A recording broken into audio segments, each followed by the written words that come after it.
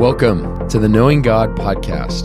The hope of this podcast is that it would help you to know the Word of God so that you may ultimately know God.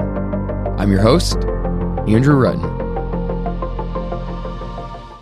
Paul, Tychicus, Onesimus, and we've got plenty to go. We're looking at the final verses from the Apostle Paul to the church in Colossae. And he's revealing a little glimpse into his ministry network and his friendships. You know, oftentimes we'll skip over many of these verses, but this is a beautiful glimpse into Paul's own community. And what I've said is that it can be helpful for us to look at the people God has surrounded Paul with and use it to consider our own community. Not so much in the way that you have to take these words literally and go find your own Onesimus or Mark or Epaphras.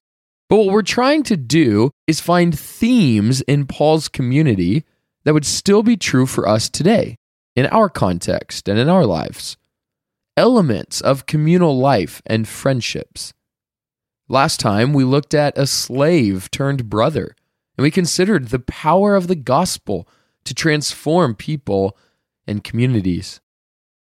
Today, we turn our attention to verse 10, and we'll consider God's providence in our relationships and community.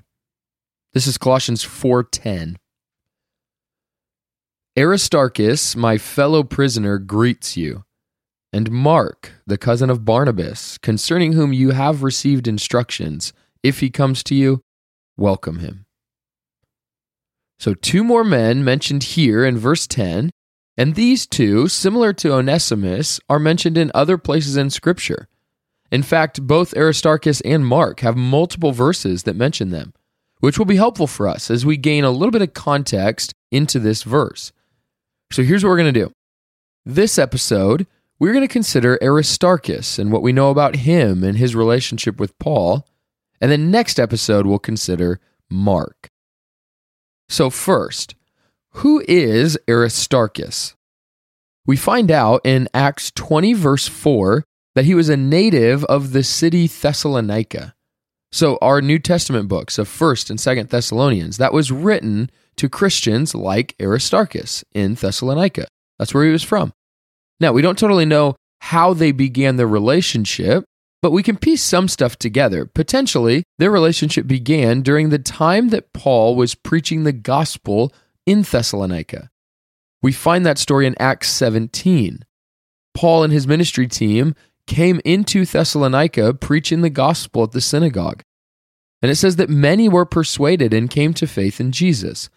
And as with most cities Paul went to, he preached for a while, and this gospel movement sparked controversy or anger from many people in the city. So Paul is driven out into a new place.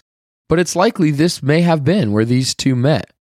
And for a traveling missionary like Paul, relationships like these were God-ordained friendships and ministry partnerships. Because in Acts 19, we're told that Aristarchus actually becomes a travel companion of Paul. He essentially joins his missionary community. And one of the unique markers mentioned in Colossians 4:10 that I just read a minute ago is that Paul says Aristarchus is a fellow prisoner. Now, some people have assumed that that merely means he's a prisoner of Christ, like Paul will mention about himself at times, that he's enslaved to the commands of his Lord. He's a servant of Christ. But because Paul mentions that other people are fellow prisoners so infrequently, I'm persuaded to think that he literally is a physical prisoner like Paul for preaching the gospel.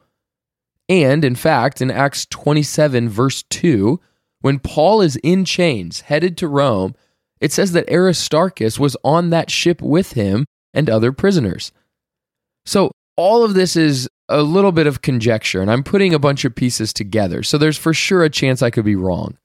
But I think that Aristarchus was most likely a part of that initial gospel movement in Thessalonica who joined his missionary journeys with Paul and then became imprisoned with Paul as well. Now, all that being the context, here's my question for you as we consider Paul's relationship with Aristarchus. Do you recognize the friends and ministry partners that you have are purely God-ordained? In other words, Do you see God's providence in all of your relationships? I think it is definitely true of these two friends and ministry partners. I mean, think of Paul's lifestyle. He was constantly moving around on missionary journeys. He was in prison multiple times. He was traveling from city to city. He was hiding at points. He was all over the place. And the relationships that he picked up along his way were no accident. Throughout Colossians, we're seeing it. All sorts of relationships with different types of people that are a blessing to him in many different ways. And Aristarchus is no different. A convert turned ministry companion turned fellow prisoner. And consider this. What if Aristarchus didn't venture over to the synagogue when Paul was preaching? What if he didn't hear the gospel? Or what if he didn't come to faith in Jesus? What if he had other elements of his life keeping him tied down to Thessalonica instead of going and traveling with Paul? What if his flesh caused a little more hesitancy about preaching the gospel in tough places so that he wouldn't be imprisoned?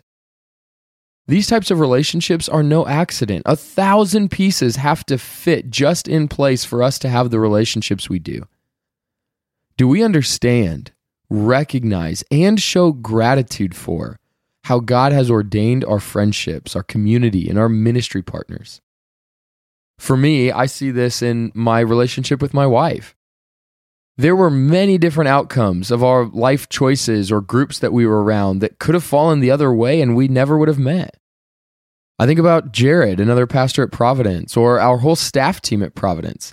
Many things had to go just the way they did so that we would meet each other, build relationships together, and now be in ministry together.